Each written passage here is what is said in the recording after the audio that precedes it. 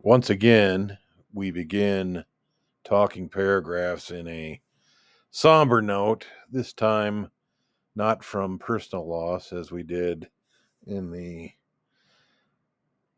90-minute discussion of the loss of my mom, Joyce Rogers, at the end of November last year.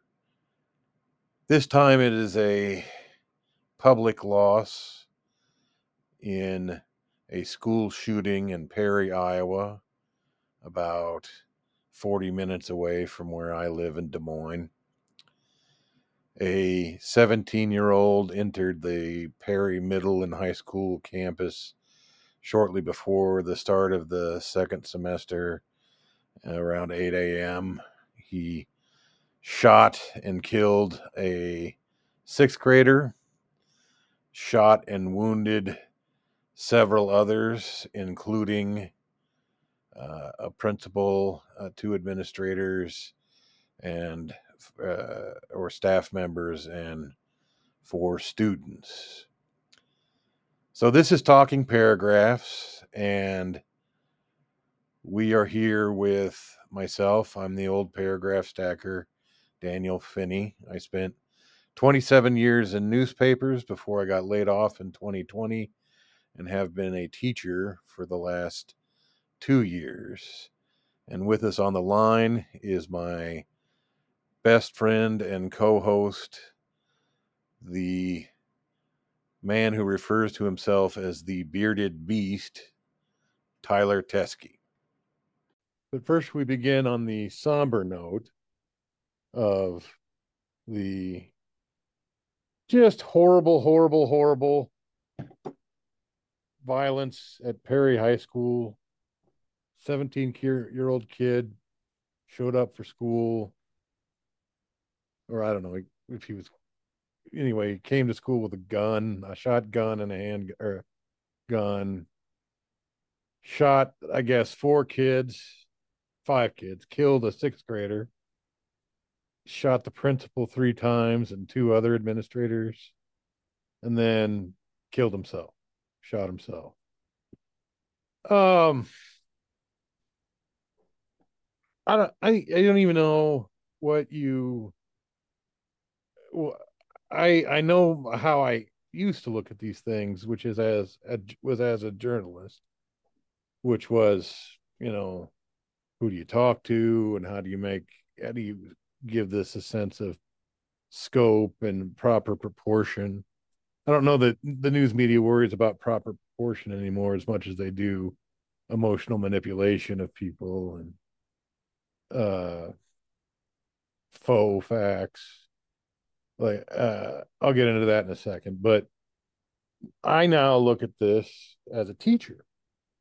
And as it happened in the middle school I work at, there was a lockdown on the same day of the Perry shootings. And the kids are typically not plugged into the news, but like somebody knew, some of them knew, and so it's like the facts would become distorted and inflated, and the number of people shot or the number of people who were killed was out of, and then of course everybody knew somebody who knew somebody who knew somebody, but nobody really knew anything from the kids' point of view. We had one of our teachers' mom worked at the school and had two siblings who go to the school, and so she had gone to take care of them, but they were not hurt, at least not physically. But I just remember thinking during quiet moments in the day, I'm like, well, if this were to visit upon me, which I know intellectually is rare, like Mm-hmm. nearly impossible. I know that intellectually I'm more likely uh to get in a fatal car wreck, statistically speaking, than I am for this to happen at my school. But because it happens sometimes, and because it is looms so large in our culture, um, I do think about it. What would I do? I mean, we have plans, we have drills, we have plans, we have all the stuff you're supposed to have. But I think sorry for everyone who wants to laugh. We'll do that in the second segment. But the I think, am I fast enough? Am I fast enough to get the door locked and cover the windows and open the blinds so the police can see where we are? And am I fast enough to get the kids into their hiding space? Am I fast enough to get between the gun and the kids if somebody gets into the room? Uh, will I be fast enough or brave enough or strong enough to charge that person if they're clearly going to hurt people, and make sure that I buy them whatever time my life buys them to get out of the building or to get away or run or whatever. And these are horrible thoughts. And I know logistically, logically, it's not likely to happen. Like all of the, like it's, you're not likely to be murdered. All of these things that we think about a lot are not likely to happen to us, but they do happen. And on a day like that, when it's and we know it wasn't just Perry this month. Last year in January, a friend of mine who runs an alternative school, a kid came into the school and shot him and shot two other kids. And my friend Will Keeps, he survived, but the two other kids, the two kids that were shot, died. And then there was a shooting out front of East, like the year before in 2022. So that's a lot relative to our population as a metro, I think. But I was wondering, because the news reaches you, and one of your daughters spends some time at Ames High School, and uh, you know I assume there's less danger of a school shooting for being homeschooled, but I, you know, just depends on how things go that day, I guess. Yeah. But what do you think about, like, as a dad when you're in that situation? I mean, not that you've been in that situation, but just when these things happen. Well, I mean, so 3 years ago there was some something going on. So first of all, the school district has greatly improved the way they communicate, which I'm really appreciative of. Um, and they're the part of that I think is just learning and getting better, and part of it is people making concentrated efforts and that kind of thing. But 3 years ago, there was something going on, or at least a rumor of something going on, Mhm. and we just I'm less than a mile from the high school, so I just shot over there and picked up Eliza and went home, and we just told her to come outside and get in the car and let's go, kind of a thing. We texted her, and then we told her what was going on, and it turned out not to be anything, but um, it was not. But we were like, well, if I can, I should, right? I'll just go get her, right? Um, I think now I think about it a little differently, but I mean, if I had the opportunity to get my kid, obviously I would want to, right? Um, yeah, if I knew something was happening, but part of it is you have to just know that there's no way you can prepare for some of these things from my end of things. Um, You and can't live your life like that. You can't send your yeah, anywhere and think, well, what if the worst happens? Because then you're all just going to stay in your house like it was the pandemic. Like, it right, doesn't, like, you can't live your life on constant high alert because we're not it, soldiers and we're not in country, so to speak. So right, if you have to, it's a matter of life and death. But every day actually isn't, most of the time, a matter of life and death. And that's part of the reason why these things resonate so much, is because, one, it involves children being right. sometimes by other children, which is, it's just unthinkable, because we think of children as, if not innocent, at least, I don't know, not capable of that kind of Yeah, I evil think, or hate or yeah, illness or whatever is going on there. You think because they're smaller, the the problems are smaller, which is a mistake. Not you personally, but just in right, general, which is right. probably a big mistake. But I uh, think there's a lot of things happen. So I was going to say one other thing is, I sold life insurance for 3 years, yeah, and that really changes your perspective on the world when, especially if you ever have to actually deliver a check or help somebody with a death claim or whatever.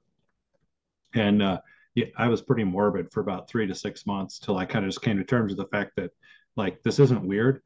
People die, and that's reality. And we should quit pretending like people don't die, and that gets us in a healthier spot to really think about it in a way that makes more sense.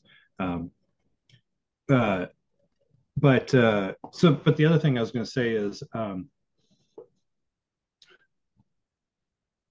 I forgot. I apologize. I well, that's all right. what, what were you were? Oh yeah, you can't live your life in in constant fear, and um, it's. I think it's important that people think about things Mm. and think about, like, so. I think one of the really good things that they do in schools is they say we have a plan, right? Unfortunately, we have a plan for something that we wish we didn't have a plan for, but we have a plan. Right. You have a plan for what's supposed to happen in your classroom, right? Yes. So the fact that you have one and you could do things regardless of how fast it happens, regardless of how many of the things you remember to do, right? You have a plan, and it's something that you've thought through and you could execute on at least to some level, right? And I think a lot of these things, what is your plan if something goes awry?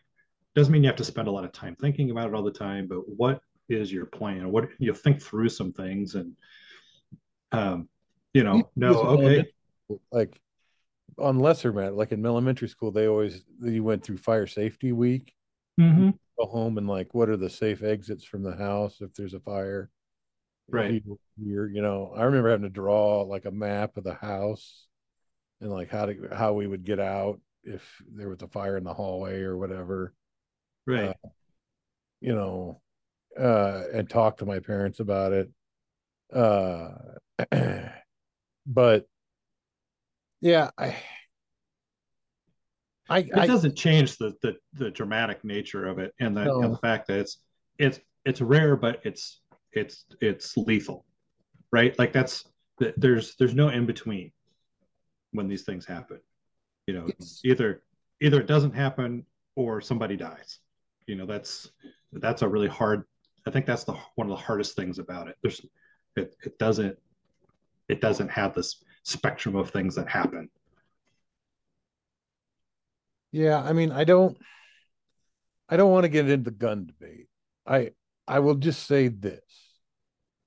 I think that the way our national conversation goes on about guns is dumb because and I think that as people who are almost 50, I think it's certainly how we look at guns and why we have guns and why we don't have guns has changed so much in my lifetime because I never heard anyone in my life, and I had parents who had survived the Great Depression and who grew up with guns as a need to help, you know, hunt for food and stuff.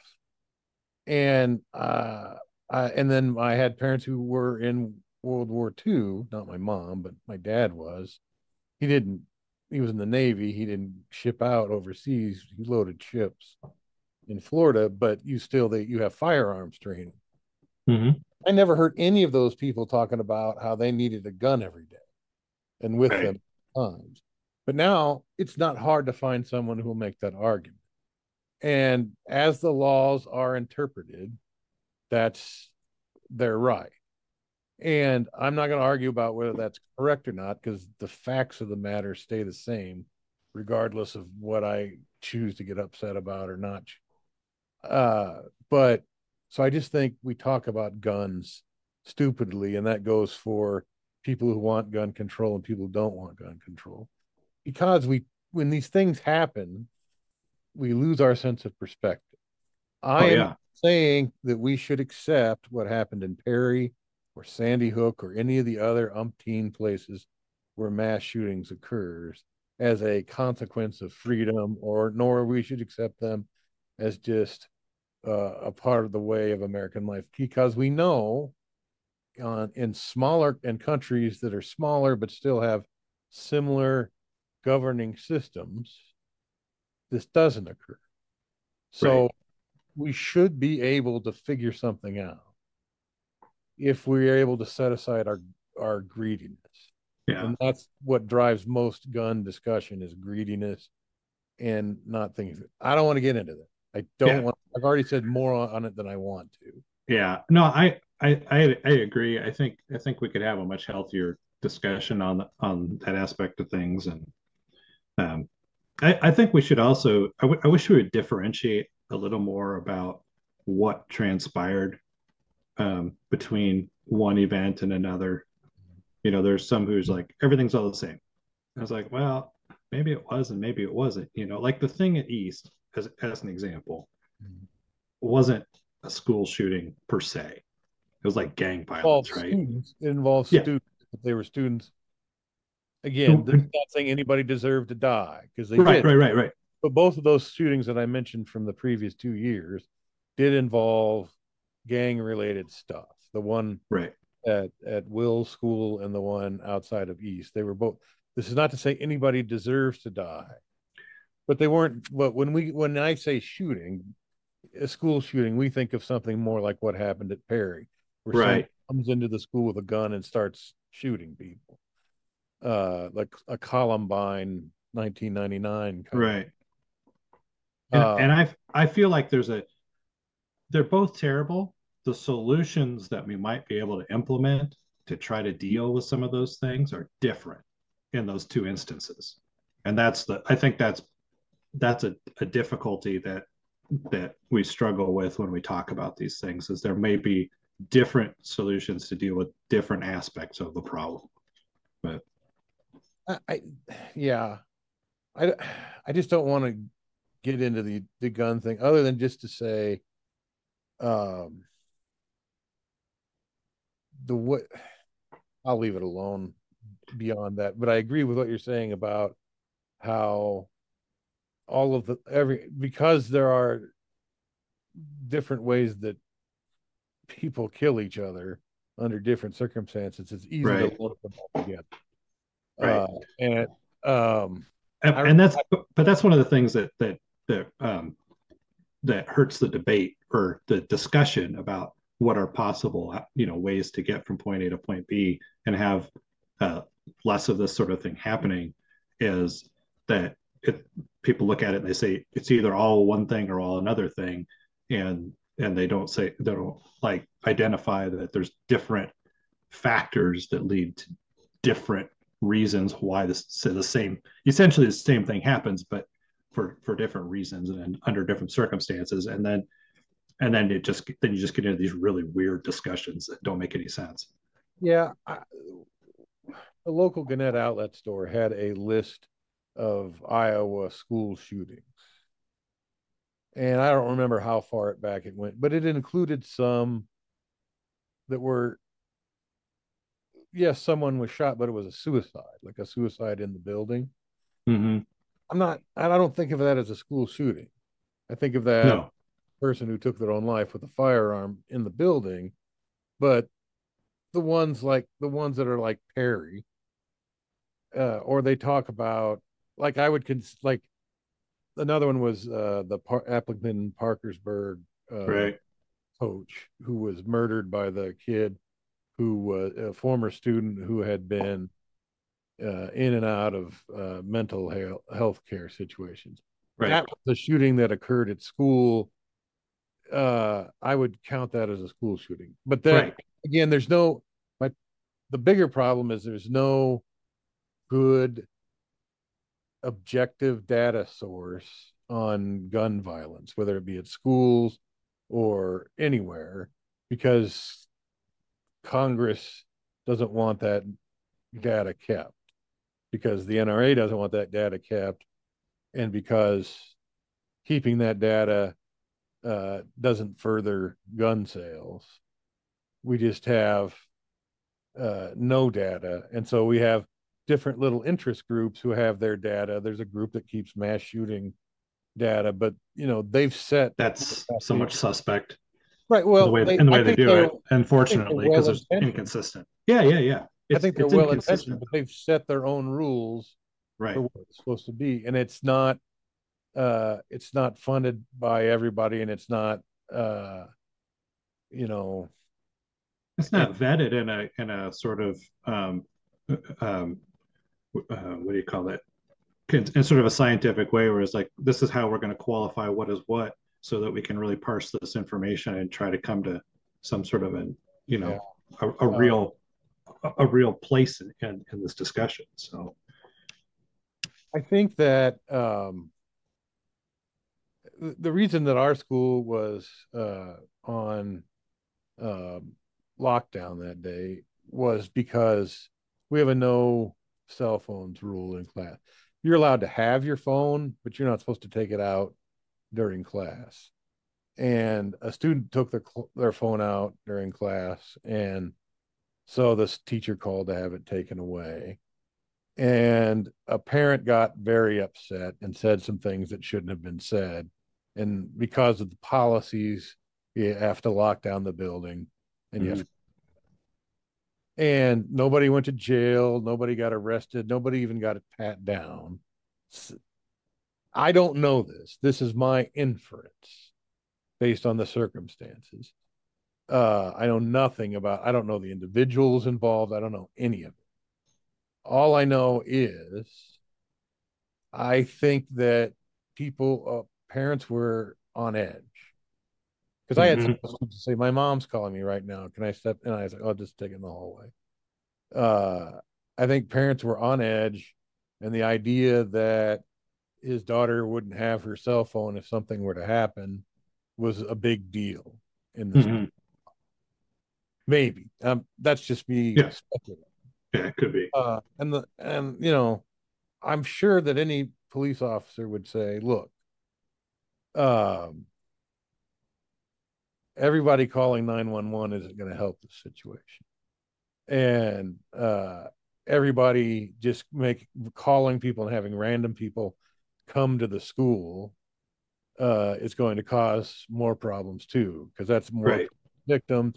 They're in the way of people who are trained to help, that sort of thing. That's not, I'm not saying what you and Sarah did was wrong. I'm just saying, No, well, and I'm not even sure. I won't make. I can't tell you that it was the right thing to do either. I yeah, mean, it was um, it was without really having a very good um, feeling for anything. It felt like something we could do, and right, so right, and to our school's credit, there was an email to everybody from the principal that was put together by the district. This is what happened. This is why the building was locked down. No one was in any actual danger, you know, uh, right. and it's fine. Um, but it's I don't want to say that it was scary, because in my head, even though I didn't know what was going on, I know that the reasons we lock down the school are usually somebody's having a medical issue, like a kid with epilepsy is having a seizure. So you Mm-hmm. say, okay, everybody stay in class for a little while we get this cleared up, because it's not helpful to have the hallways filled with kids and you Right. know When you're trying to give medical attention to somebody, nowadays yeah. filming stuff and uh, Right. whatnot. Just stay in the class for a few minutes while we figure out what's going on. And the second thing is, uh, if it's not that, then some student has come unglued, like they've lost their composure for some reason. And again, because there's a behavior issue, it's better just to let staff deal with that than have everybody in the hall hyping it up, because I have students who storm out of my room and call me names and swear and whatever. and then the kids get all they want to hype it up, they want to get more, and I always throw a wet blanket on that. I'm like, yeah, where are your essays, this sort of thing. So it's better not to. So in my head, it didn't even register with me that the Perry thing had just happened. I was more like, Right. okay, uh, you know, um,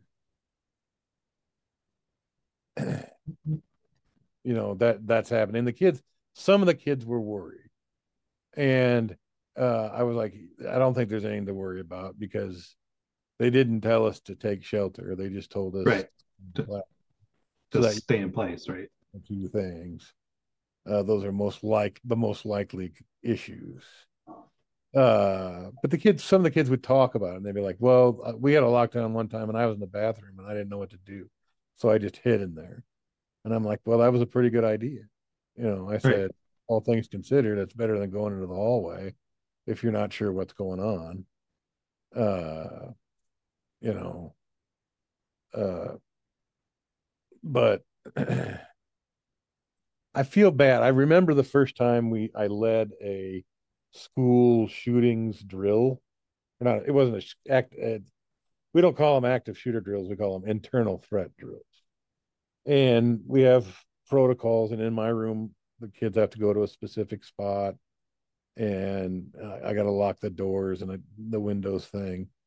Uh, and in my mind, I was like, oh yeah, this wasn't around when I was a kid, but do the things. And this kid, we turned the lights off. This kid crawls over on his hands and knees. He look at me just like, Mr. Finney, is this real? Is this happening? Is this real? And I'm like, no, man, it's just a drill. Just relax. But he was really scared. And I Mm-hmm. really felt bad for him because I have not lived a life where that was like a possibility for me. Like, Right. where that was in my, like, we've talked about this before. We both went to the same high school. And I remember years later, like 20 years later, learning that a person we went to school with, she told me, like, oh, yeah, I used to sell Coke. I had no idea. Had no idea. Uh, and I remember even when we were in school, people saying like, "Oh, I could get drugs, in passing time," and I'm like, I wouldn't even know where to start. Yeah. So it's all just in your experience. And I never lived I didn't, you and I were not in a gang. I mean, unless you count Ken Kybers, who's by far the most dangerous one of us all because he's an actual park ranger. Right. Right. So uh, He, he he knows upped all his of the game. knots and all of the knives. So Yeah. and probably a pretty healthy use of an axe. Um, and so there wasn't, but we didn't just roll in such a way uh, that there were these things that hung over us that do hang over some of our kids. Yeah. Even I'm not saying any of my students are gang members because I don't think that they are, but I've had students who've had family members killed in gun violence, and Mm-hmm. not like at Perry, but in other kinds of gun violence. Right. It wasn't a part of my growing up. Like there were other things that were unsettling, but I just never worried about being uh being shot or even the idea that I Or could. even being in danger in the school. Right. I mean, when I was younger, before I came to Des Moines, I worried about bullies. Uh, but I didn't even have really any problem with that in Des Moines schools. Uh, like bullying, it never came up for me. I hope that I didn't practice it. Um, but I look back and think about things I said to certain people. I think, well, I should have probably not said those things, but you can't live your life like that either. Like when you're an adolescent, you do dumb stuff, but um, yeah, it just wasn't. The idea of dying at school was never on my mind, and I Right. believe that has changed for a good number of Americans, but it may have already been a reality for some of our classmates, and we weren't aware of that. That's possible. Yeah. I don't know about our class. Certainly, other places in town may have had more a higher level of possibility of that than maybe we did. But even at that, I don't know that it was something that was a at school kind of thing. Yeah. Uh, yeah. I So the hardest thing is it's a tragedy. There's no possible way to say anything that changes it, and um, and every time it happens, it's horrific. And there's and you wish that there was something that you could say that would make it all better, or that would bring peace to people, or comfort, or whatever. And it's kind of always the same, just horrible thing, and even the way that we talk about it, like in the way that we offer sympathy, has been kind of ruined by dialogue, by political dialogue. Because a few years ago, I don't know how many, but people started attacking the statement thoughts and prayers. And uh, I didn't understand that. I understand that they're angry and that they want these kinds of things to stop and that they want a solution and they believe that there's a solution through either gun control or government or whatever. But I also think like thoughts and prayers, we shouldn't dump them. Like I feel like thoughts and prayers, there's a legitimate uh there's a that's a legitimate offering of, because what do we got? If right.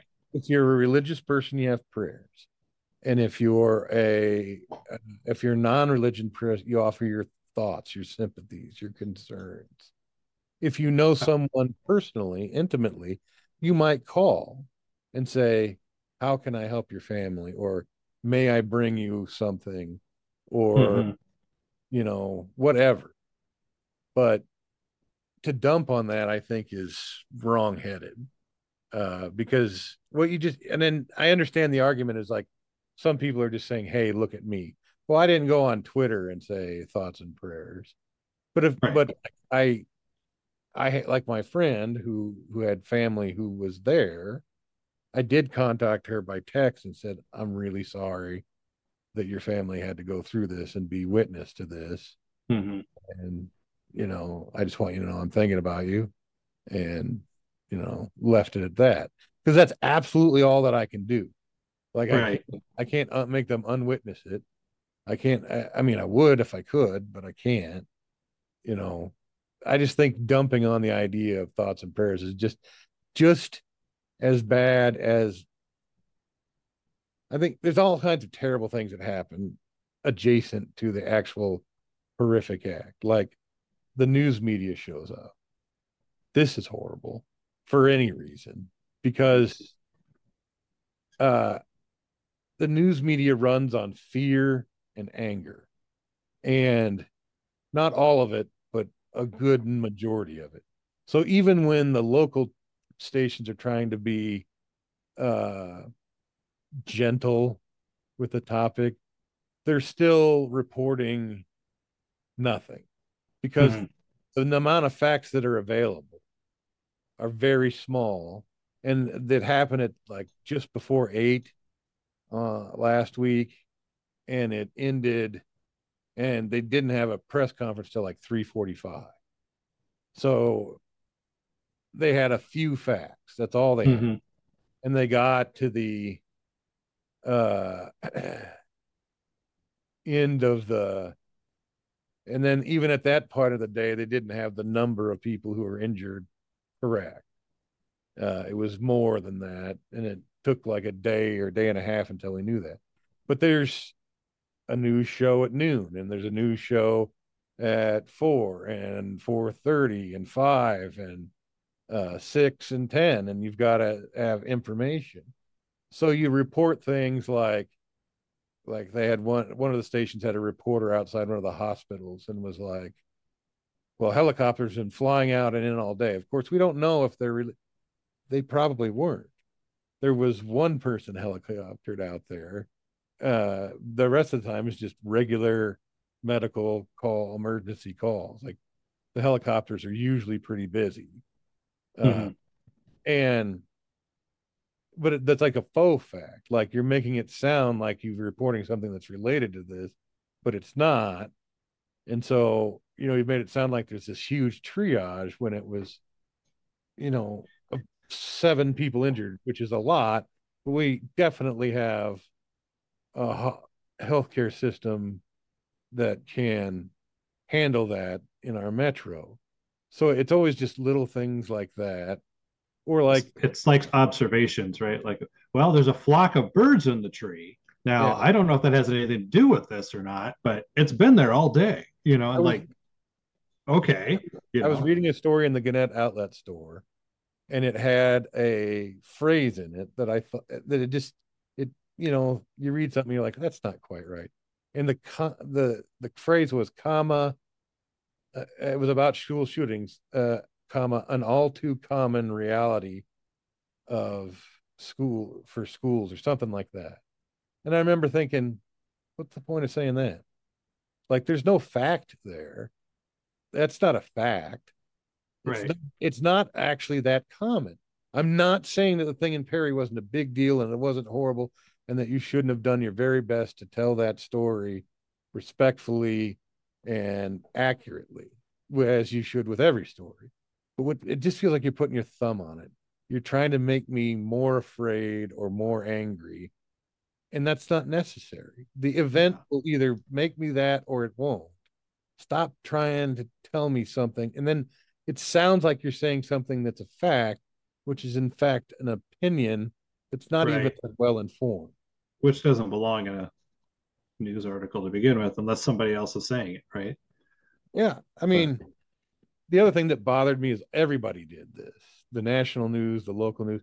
They started asking the political candidates, like, oh, the caucuses are soon. What do the Republicans think about this? Well, I can fucking tell you what the Republicans thought about it. It's a state issue. It's mental health. It's whatever. They're not going to just come out and bomb the NRA because this tragic thing happened while they happen to be in the neighborhood.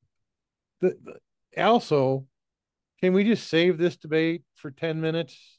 Like maybe tomorrow we'll talk about this issue, whether it's a gun control issue. I don't know if it's even been revealed how this individual, the shooter, came into possession of these guns, whether he bought them legally or what.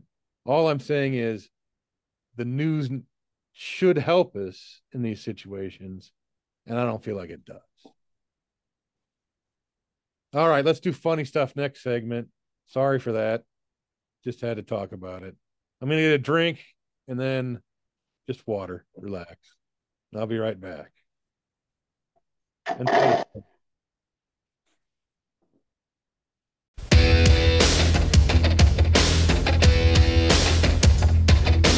Michael's Prime is slam time. Pro stars, show stars. Wayne's hot, slap shot. Bo knows where to go. Pro stars, all stars, pro stars. Jordan jams in your face. Gonna put them in their place.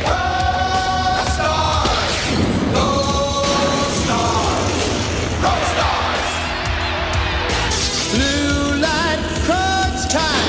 Wayne will score just in time. Stars, all stars. Showstopper. Big swing, Bo's the man. Gonna hit a grand slam. Pro Stars. It's all about helping kids. Pro stars.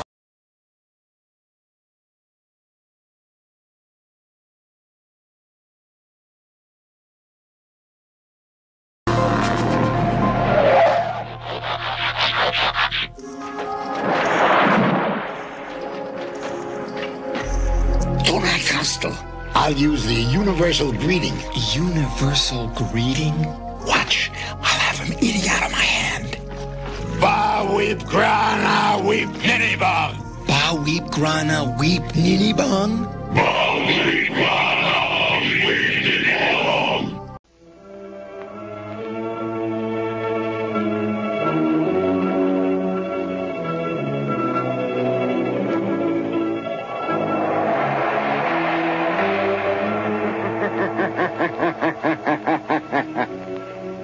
Who knows what evil lurks in the hearts of men? The shadow knows.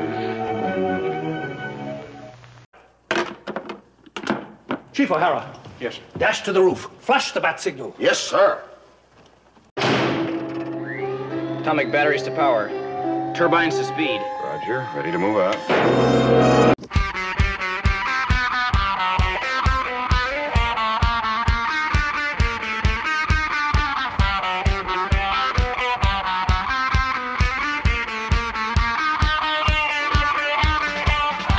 Welcome to Talking Paragraphs.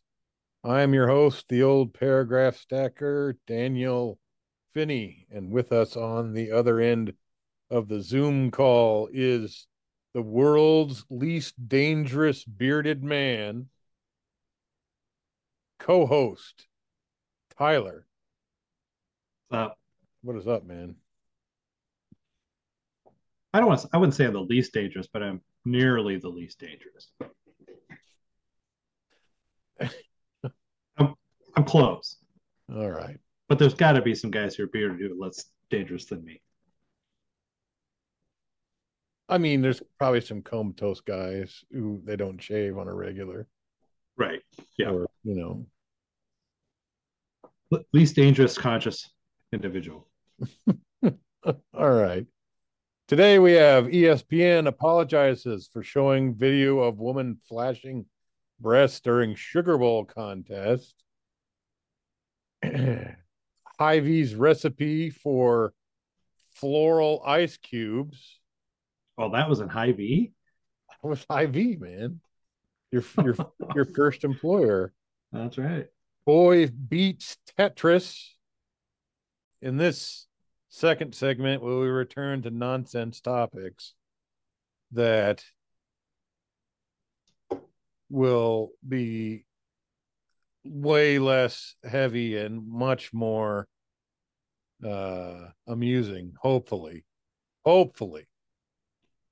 So, Tyler, I'm over at Dad's house, Bob's house. Yeah. I try to stop by as many times a week as I can. And he's got the, Hy-Vee puts out this lovely monthly magazine. Oh yeah. Yeah, I've seen that. It comes in the mail. I don't like the recycle bin is right next to the mailbox. And so a high 90th percentile of my mail just goes straight from the mailbox into there. Oddly, my wife puts it on the table. Everything that comes, she puts on the table at my spot where we eat, including things that there's no possible way I'm ever going to look at, like the Ulta Beauty magazine thing that comes out, like whatever their brochure is. Like I'm never going to open this thing, but maybe you should. It would improve your Christmas gift giving. It could, yeah. I don't know. I rely on Lida to help me get over to pick up the right stuff when I'm in there. Okay, that's good. That was a good idea to have two daughters to help you with that. Yeah. Well, yeah. So this one, which came out a few weeks ago, is Valentine's theme. Fine. So there's floral mixes and all kinds of, I think there might be recipes in there. I've never really looked at them. But because I was sitting at Bob's house and he doesn't have the internet or cable, sure. I forgot to bring my own book to read. I picked this up and I paged through it. And I fall on this little nugget. Floral ice cubes. Place individual miniature roses inside each compartment of an ice cube tray. Completely cover roses with distilled water. Then freeze overnight or until ice cubes are solid. Remove from the tray and use ice cubes to fill a chilling bucket. Then add a bottle of sparkling wine or champagne. Yeah, that's like as if the champagne itself probably isn't, enough, even if you don't get the high, expensive one. All those roses are going to cost you a pretty penny. Well, yeah, that's easily the most expensive ice on earth. But here's what I'm thinking about. What does ice do when it melts? Turns to water. Right. So now you're just going to have a bunch of dead flowers floating around in water inside your, half drunk bottle of champagne and or sparkling wine. Yeah, because I can tell you from what I know about roses, they don't like the cold. Just a even in news bulletin for anybody. Even the picture, which I assume is adjusted as necessary for publication, meaning Photoshop. Even in the picture, it doesn't really look that pleasant. It actually looks kind of sad. Like, here's this once beautiful thing frozen in blocks of ice. And the other thing, not to get political here, but in a few years, when, if the environmental concerns are correct, and I have no reason to believe that many of them are not, won't people look at this kind of shit and being like, did you have to use the energy necessary to freeze flowers for your 1 day little greeting card celebration? Was that absolutely necessary? I'm looking at this and I'm thinking, honey, here, this expresses my joy for you that I think you have a heart of ice, because that's where I put these flowers.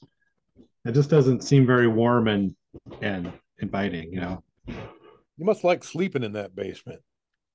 I just feel like one, Sarah, your wife, who is, I'm saying that for the listeners, not you. I assume you know who your wife is. I don't think. I think they look creepy. To me, it just. I don't think this says love. I think this says wasted money. Like, well, and I guarantee that anybody who does this and doesn't know what they're doing, it ain't going to look even anything remotely like what's in this photo, because those are clear cubes, and that's hard to do. Well, they use distilled water. Well, even at that, there's a trick to it, and they didn't bother to share that with you. So, what's the trick? You got to get them to freeze from the bottom up, or at least freeze where the air can get out. Because how does one do that with regular ice cube? Well, that's a good question. I read something online about it, but it's not like you like I don't know who has a freezer space to do something like that, right? But I mean, I can move that turkey dinner I bought during the pandemic because I thought that was the only turkey I was going to get because nobody could gather. But Joyce ended up bringing food by anyway because awesome. Right. No, I can move that's a disaster. Or Murray curry to one side and try to make something happen here. Or how about I just give them the flowers? I mean, yeah. Or and I'm just I'm spitballing here. Or how about a cold beer? Just yeah, well, know your spouse before you do that. But yeah, can I keep the Can I just keep the champagne in the fridge? Is that wrong? Is I that don't know. incorrect? Do I have to have one of these silver buckets with it? Just it seems like taking the game of Valentine's, which I'm not married, nor do I have a significant other. So I don't have to worry about it stuff. Like people are always like, "Are you feel lonely on Valentine's Day?" I'm like, not really any more than any of the other days. It's just, I'm actually relieved because I didn't one, have to spend that money. right. I would never be the kind of partner, or I would never pick the kind of partner who would get really obsessed with this kind of stuff because it's not important. Like one of the things that this is bordering on being serious when we were trying to be funny, but one of the things that I learned after Joyce's death is I really started to study or pay attention to things I already knew about she and Bob's marriage. And one of the things I noticed, it was never about these grand gestures. Like they did nice things for each other all the time as a matter of daily doing business. But this stuff, they would never do this stuff. Like they would celebrate their engagement day, which was on Groundhog's Day, 1975 or 76, one of the two. And they would just go to the park and they would have like a little picnic and then they would come home. But I guarantee you there were no floral ice cubes flying around at that. Big bucket of ice. There was no, Maitre d'. Almost certain there was no alcohol involved at all, even in their younger days. So out comes the lobster tail and the that they've had lobster, but they went the to escargot. Yeah. No, I tried to get them to eat escargot when I lived in Omaha, and we went to a fancy restaurant, and I ordered it, and they wouldn't touch it because it was snail. You don't taste the snail; it's just cheese and mostly just cheese. But anyway, floral ice cubes, ladies and gentlemen, from Hy-Vee. Keep it in mind for your Valentine's Day celebration. So that was almost certainly somebody who had a photographic thought in mind, and not somebody who actually really thought into it. They're like, well, it'll look pretty. Let's just do it. I feel like it looks better on AI than it does in reality, which is maybe most things. So the Sugar Bowl, which took place on New Year's Day, which I didn't even know they still had college football games on New Year's Day, at least not those of 6 of them. But ESPN is doing their crowd shots. Now, I don't know what's changed from when I was a student, almost everything. But I remember being allowed in the trucks that they used to do the Drake Relays broadcast. Now, keep in mind, as you know, from your broadcasting career, there's a local coverage of an event which involves at the most 4 cameras, at the most, usually 1 or 2. But they had one person who was on getting crowd shots. Mm-hmm. And that person was a pervert because they're always looking for the best looking girls in the crowd. Yeah. That was the Drake Relay, so everyone was freezing to death and it was snowing most of the time. So they were all dressed in their North Faces, and I guess it was Nautica back then. So right. And had their stocking caps on, so who knows? But I assume that there's a similar person or persons, or probably a whole truck dedicated to this, to find amusing scenes in the crowd. Go ahead. Did you read the story? Enlighten us, Tyler. No, so these were their B-roll shots when they're going down Beale Street. Oh, well, that's Beale Street. What do you expect to happen on Beale? Well, so So what they did was they got these shots going down Beale Street, right? They got what, like, I don't know, like 5 minutes of this, right? Because they're just plopping it in between, things. Nobody looked at it, and they kind of got a little something they weren't expecting. Uh, But I mean, you're on Beale Street, you probably should be watching out for that. But that's just me. uh, I guess I misread that. I thought that it was somebody at the game. I did too, and I was thinking, oh, because my daughter made a comment when we were watching the game. I had my back to it. And we were playing Scrabble, and she goes, "Put your shirt on." And I thought, oh my gosh, did she see something that? But I think she was just talking about the guys who had their chest painted with Texas or whatever. A correction. The Sugar Bowl is in New Orleans, and Yeah. Beale Street is in. Oh no, it's right. Bourbon Street. Sorry.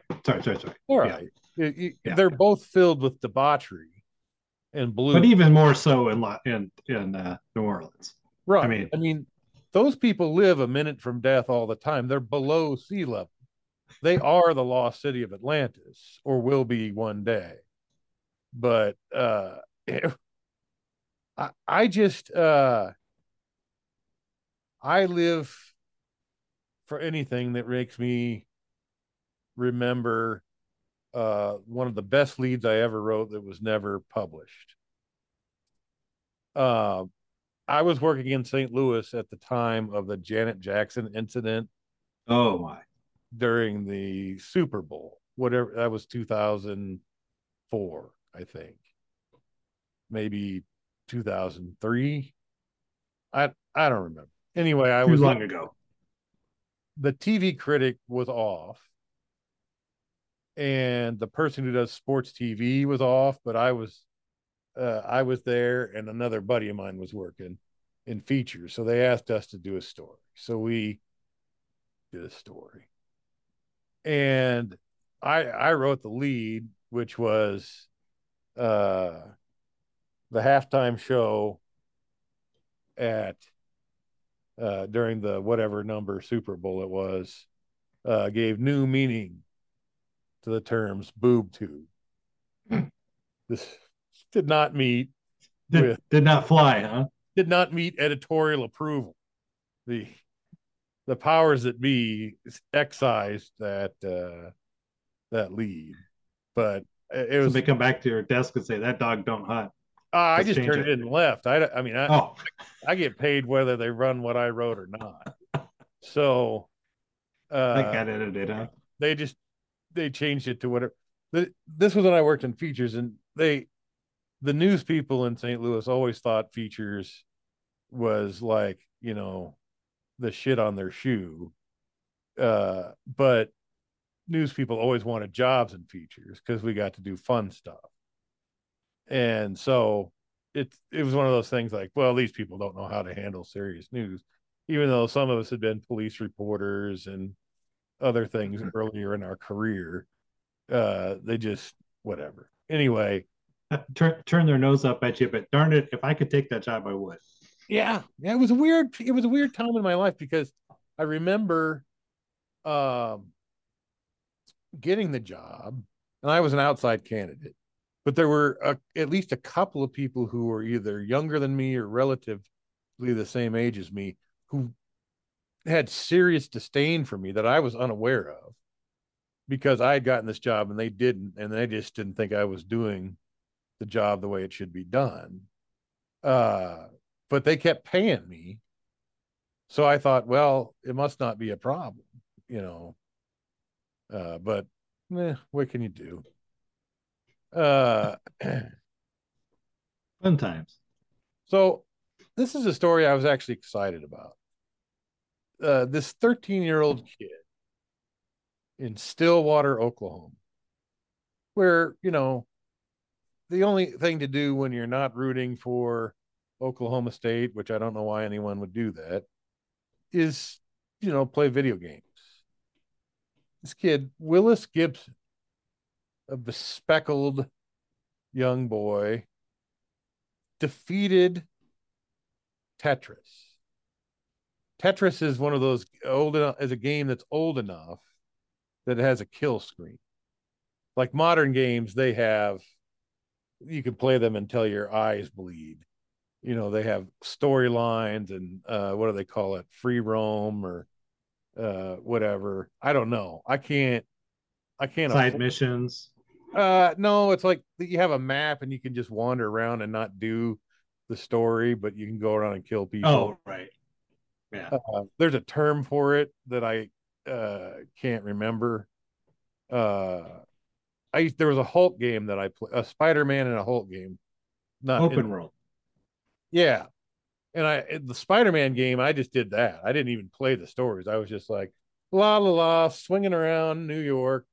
I'd try to swing across the Roosevelt Bridge to Roosevelt Island or swing over to land on a ferry and ride over to the Statue of Liberty. Or like climb up to the top of the Empire State Building because I could.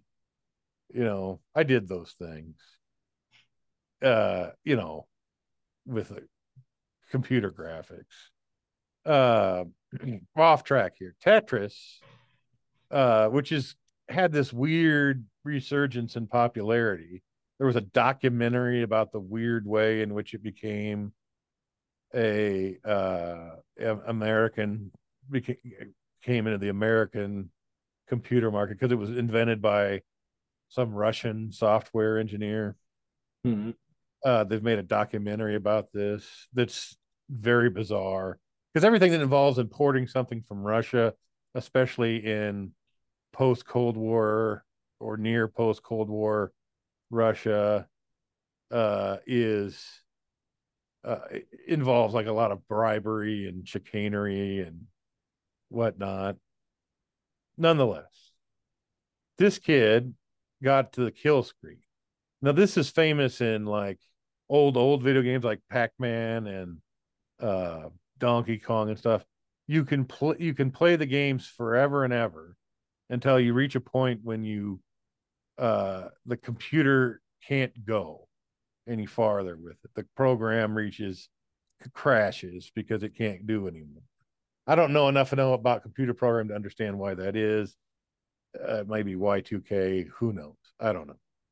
Anyway, this kid in like 38 minutes or so reached the 999,999 point tally in the 150 some level, and crashed the game.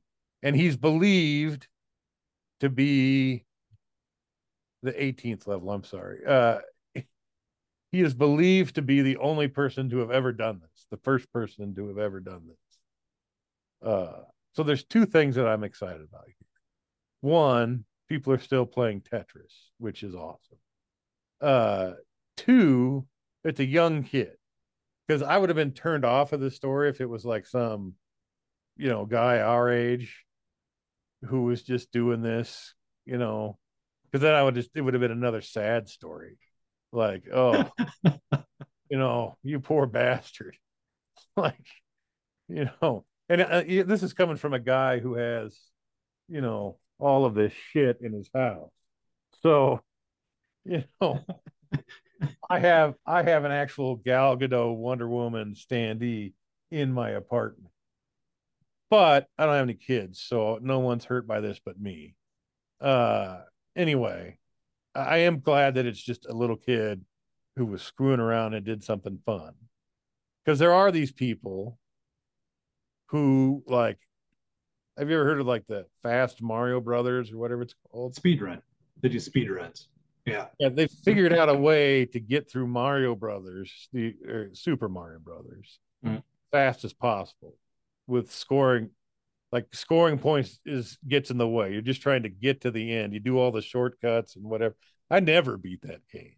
That game gave me anxiety because you had to put your pixel in the right spot just to make certain jumps. And I always fell to my death, and it was just too much. Yeah, when you got to the 8th level, it was like, what is this?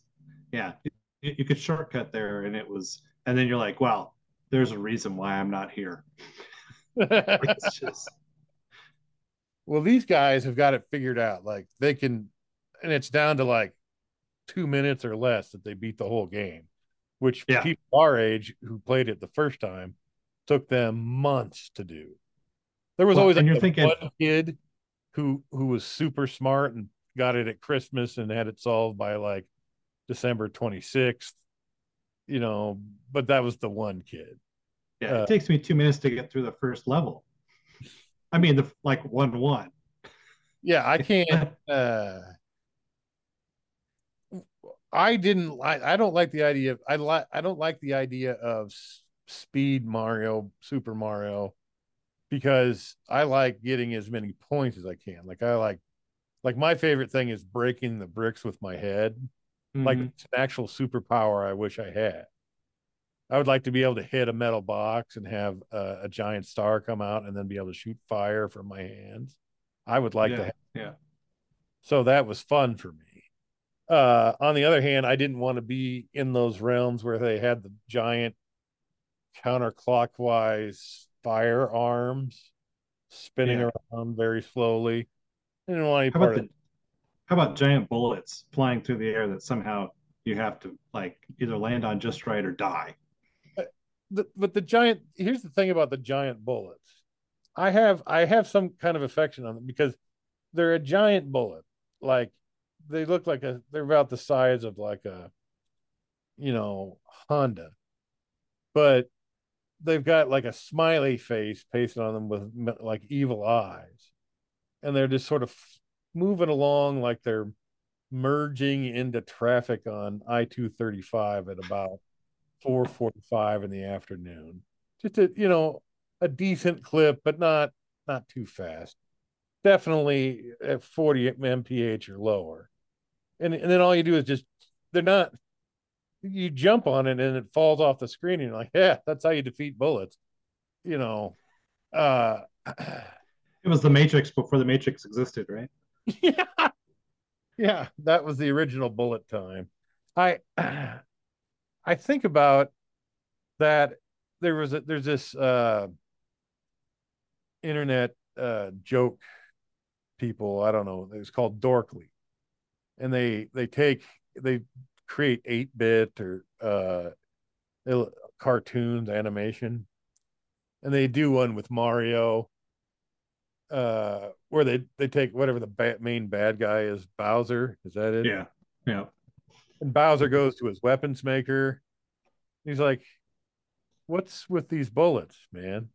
It's like, what do you mean? He's like, they move super slow and the guy can just jump over them or on them, and they're not effective. And he's like, well, that's just how bullets. And so then Bowser takes like a gun and shoots the guy, and he's like, and the guy's rolling around the floor crying, and he's like, that's how a bullet works.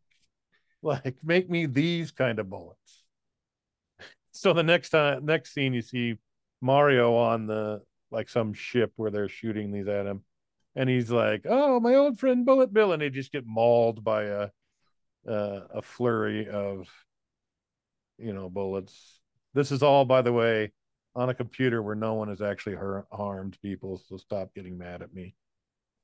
It's all going to be cut out now. Anyway, the Tetris kid did good. Yeah, because I remember Tetris because we never played that in the journalism room at East High. Never, as I recall. Never happened. You might have played it because you got a C. But that's right. I'm pretty sure I played it the least of anybody. The A students didn't play it. I'm sure I did. When I played it the most was whenever Ed was talking. I was like, oh, come on. Can we just go to write and lay out this thing? Do we need to have this daily talk? I think I played Risk more than Tetris. I tried to play Minesweeper. Boy, talk about an anxiety inducing game. Like, I know it's a math game. Yeah. Like, you put your flag up and you're supposed to figure out based on that how many squares around the thing there could be another mine. Or I never knew. So I always just picked the very first one. And if I blew up there, I was like, well, that's I guess that was never meant to be, but Minesweeper got played a lot, and, Yeah. and Solitaire got played a lot. Yeah. Solitaire got played a lot. I can actually remember being in other classes thinking, boy, I wish I could play Solitaire right now. That's how much Solitaire got played. I wish on a Mac. Yeah, on a Mac. And with black and white screens, I might That's add. right. That's right. These were not like the kinds, whatever Solitaire game you've played on your phone has not been, was way, way better than what was on a Mac, which probably had like a J for a jack, and that's it. Yeah. We're not talking about the modern Mac. We're talking about 1991, 92 Macs, Macintosh 2 SE. 2 SE. Wow. Is that what we used? I think so, because they were. I don't think there were any Power Macs. So maybe that one on the end that we actually did the layout with. That one was a beast at the time. Yeah, at its time. So Tetris apparently is the version of Tetris that is popularly available from EA Sports. It's in the game. It is the third best-selling game of all time. Probably soon to be the second best now that this news is broke, right? Well, maybe because the number one is Minecraft, which is off the charts. Yeah, it's an insane amount of sales. I would say exactly what they are, but I don't have my glasses on and I can't read. 238 million. Right. Oh, so no, wait. Yeah, number two is Grand Theft Auto 5, which came out like in 2021 or 2013. 13. Yeah, 150 million. Huh? 150 million. And then Tetris is what? 100 million. And that EA version came out in 2000 what? 6. Right. So I was surprised like Madden wasn't on the list, but I guess Madden changes every single year. Yeah. You can't count it as what right, because it's not the same one every time. Super Mario Brothers though is number 5. 6. Well, that makes sense though, because everybody who got a Nintendo in 1985, they got that game. 58 million. Yeah, that's a lot. That's a lot.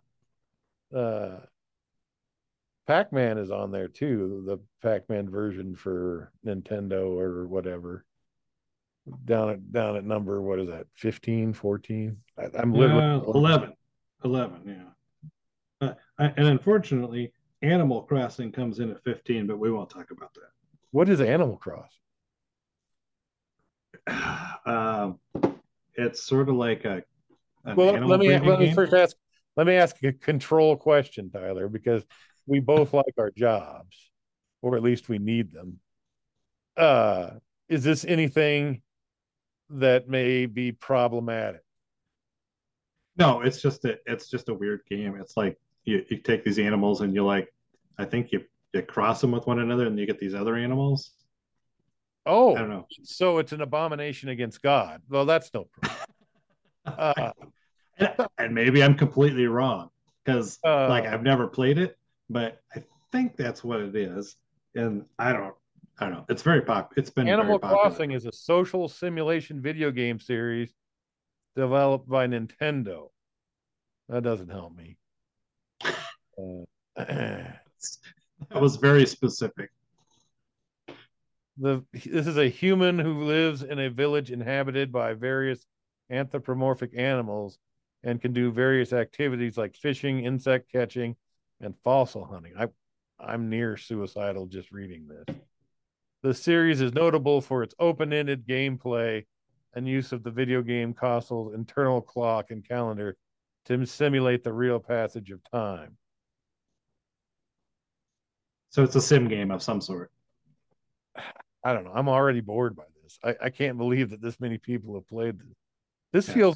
feels almost as bad as you remember when Tetris, or you remember when Facebook was really big into games, and every friend you on Facebook was like, "Hey, come play Farm with me." Oh yeah, Oh, yeah. I don't no. want to play Farm with me. Stop throwing sheep at me. Stop poking me, and stop with the farm thing. I don't want a garden in real life, let alone a fake garden on my phone. Stop. So another game we played a lot of was Sim City, as I recall. That on, was on those Macs. That was different because you could do some really cool stuff with that. And then have Godzilla come through your city. Yes. The original Sim City, you could get built up so you were building these huge futuristic buildings and highways and bypasses and airports and all of this stuff. And then when you had gotten it to be like something that you could truly be proud of, you pulled down on one of the menus is like natural disaster, tornado. Nah, that's fine. But we've seen tornadoes. That's not very, Earthquake. Earthquake was bad, but it only just, fire department could handle that. But then you could have a monster attack. You go to a monster attack. Then Godzilla would come in and just smash everything. And it was worth it.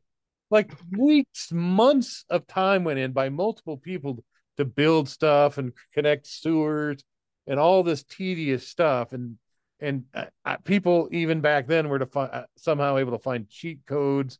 So you got maximum amounts of money to spend on infrastructure and policing. And then you had the monster come and destroy the whole town. And that made it worth it. That was what building Legos was. That was what playing blocks was. You bought this, you created this so that the monster could come destroy it. Yeah. But it was funny because you were like, they'd say there's a monster. You're like, oh, where's it at? And you start moving around your city. Like, where's it starting at? Where's it coming in? And it would just like make its way through, like.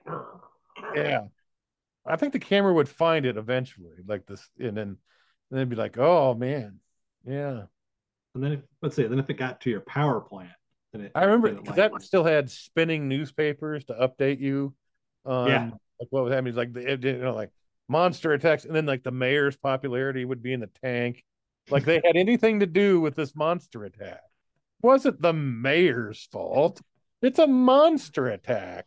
That is clearly the result of federal government nuclear testing. Has no one followed the Godzilla narrative? It's bad. It must be the government's fault, right? They were blasting you on the conservative radio talk shows. It was ugly. Yeah.